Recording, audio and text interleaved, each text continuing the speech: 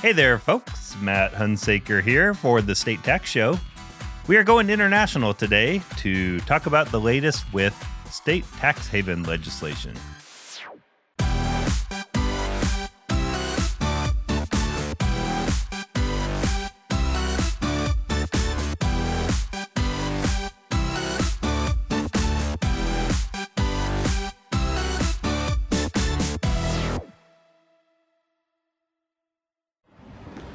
So, Abby. Yes. Where are we going? Going to the Grand Ole Opry. Oh. Tell me your views on country music. I am a devoted fan now. Were you yesterday? No. Oh. I was undecided yesterday. I'm decided today. Oh, well, we'll have to check in afterwards. Okay, let's do it. So my family right now, for the most part, is touring about the Intermountain West. But my daughter and I had to come home for work, which means that I am largely unsupervised, except for the supervision I get from my daughter.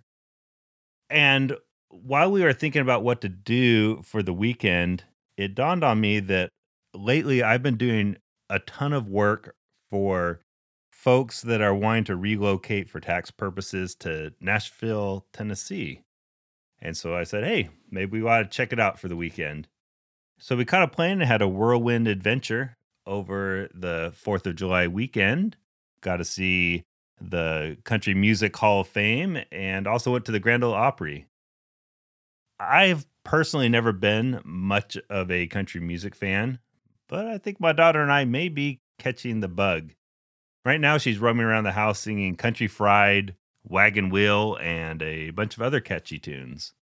So we'll see if this wears off.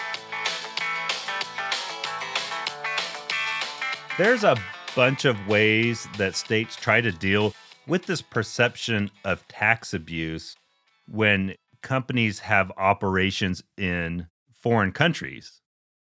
I think most states, if they were really honest about it, would just say, hey, we want to go back to mandatory worldwide combination.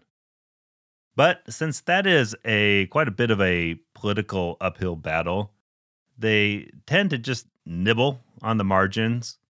I like to call it erosion of the water's edge election. And I can't remember if I coined that term or if someone else did. My apologies if someone came up with it first. One of those ways, though, of nibbling at or eroding the water's edge is with what most people call blacklisting of tax havens. This is where a state literally makes a list of countries that they consider tax havens. And if you have a company that is formed in that jurisdiction, well, then guess what? That company becomes a member of the Domestic Combined Group or the Water's Edge Group, even if it wouldn't otherwise under Water's Edge reporting. These blacklists were all the rage a few years ago, but if my research is accurate, I think we only have 2 states now that use these lists. Montana has one in place, and Colorado just passed one. That was House Bill 1311, which was signed back on June 23rd. Most of the states that have wanted to use a blacklist approach, well, those measures have failed due to some pretty good legislative advocacy. And there's others that have simply been repealed, and I'll get to that a little bit later. So how does Colorado's new bill work? Well, it would include a foreign company in the combined group if it was incorporated in a foreign jurisdiction, quote, for the purpose of tax avoidance. Well, what does that mean? Well, in Colorado, if you are incorporated in one of about 40 countries that are specifically listed, then you are presumed to have been incorporated in that jurisdiction for purposes of tax avoidance. Now, I say presumption, and that means you can get out of it, but only if you provide to the satisfaction of the executive director that these operations in the foreign jurisdiction have economic substance. I have a feeling that may be a bit of an uphill battle. Also, if I read the legislation correctly, you can still get pulled into the combined group if you are incorporated in some other non-blacklisted foreign country if the state determines that it was done for tax avoidance. Now, if you've been listening to me for any length of time, you can tell I have pretty strong views on the constitutionality of the blacklist regime. Unless you've been living under a rock, you know that taxation of multinationals is a real firestorm on the international scene right now. There's some tough battles going on between the U.S. and other countries about how to tax cross-border income. And why does that matter for this Colorado discussion? Well, under the Foreign Commerce Clause, a state tax law cannot prevent the federal government from, and this is a quote from the court cases, cannot prevent the government from speaking with one voice. I mean, that is just well-settled law. And I can't see how Colorado could persuasively argue to a court that this blacklisting of certain of our trading partners is not a secondary voice. Granted, a small one, but still another voice that gets in the way of the federal government's efforts to speak with one voice regarding cross-border taxation.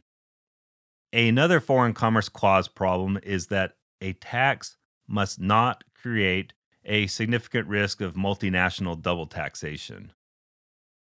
But that is a problem here because of the interplay with the GILTI regime and how states deal with it, and then this forced mandatory combination.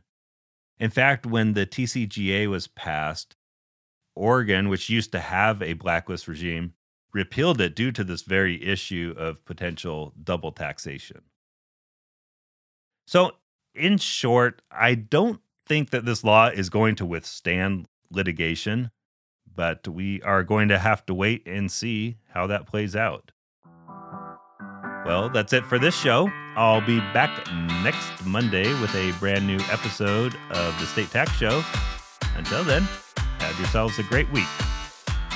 The State Tax Show podcast is produced by Baker & Hostetler, LLP, and is for informational purposes only.